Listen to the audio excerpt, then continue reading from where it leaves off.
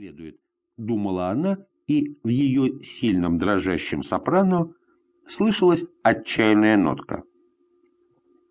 Он не хотел понять этой нотки, обронился и хватал себя за длинные волосы. Плевать ему на страдания, если вечером спектакль. Это из рук вон. Эта девчонка готова сегодня зарезать меня своим козлиным голосом. Вы не примадонна, а прачка. Возьмите у рыжей ноты. Она рада бы петь хорошо, не фальшивить. Она и умела не фальшивить. Была мастером своего дела.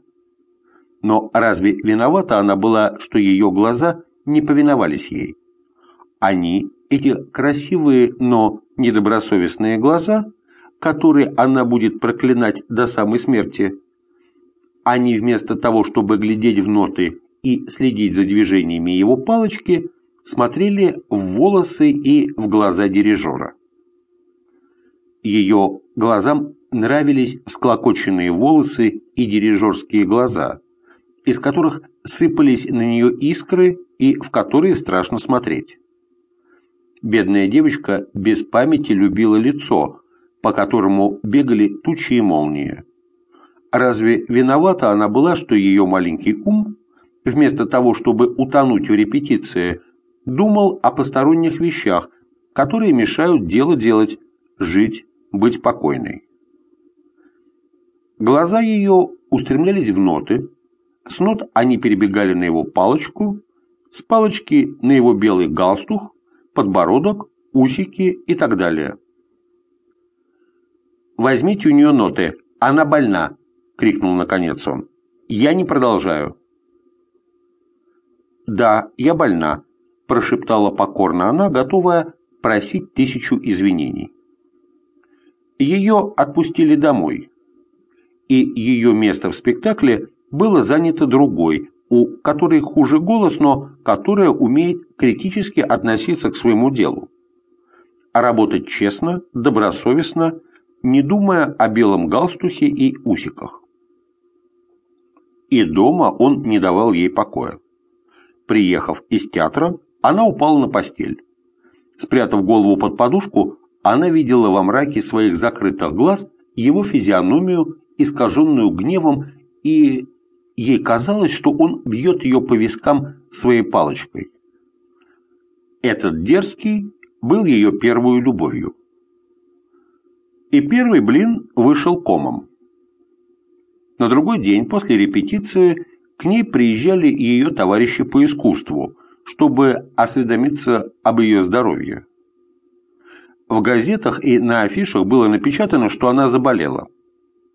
Приезжал директор театра, режиссер, и каждый засвидетельствовал ей свое почтительное участие. Приезжал и он. Когда он не стоит во главе оркестра и не глядит на свою партитуру, он совсем другой человек. Тогда он вежлив, любезен и почтителен, как мальчик. По лицу его разлита почтительная сладенькая улыбочка.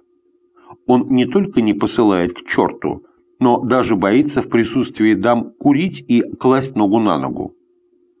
Тогда добрей и порядочнее его трудно найти человека.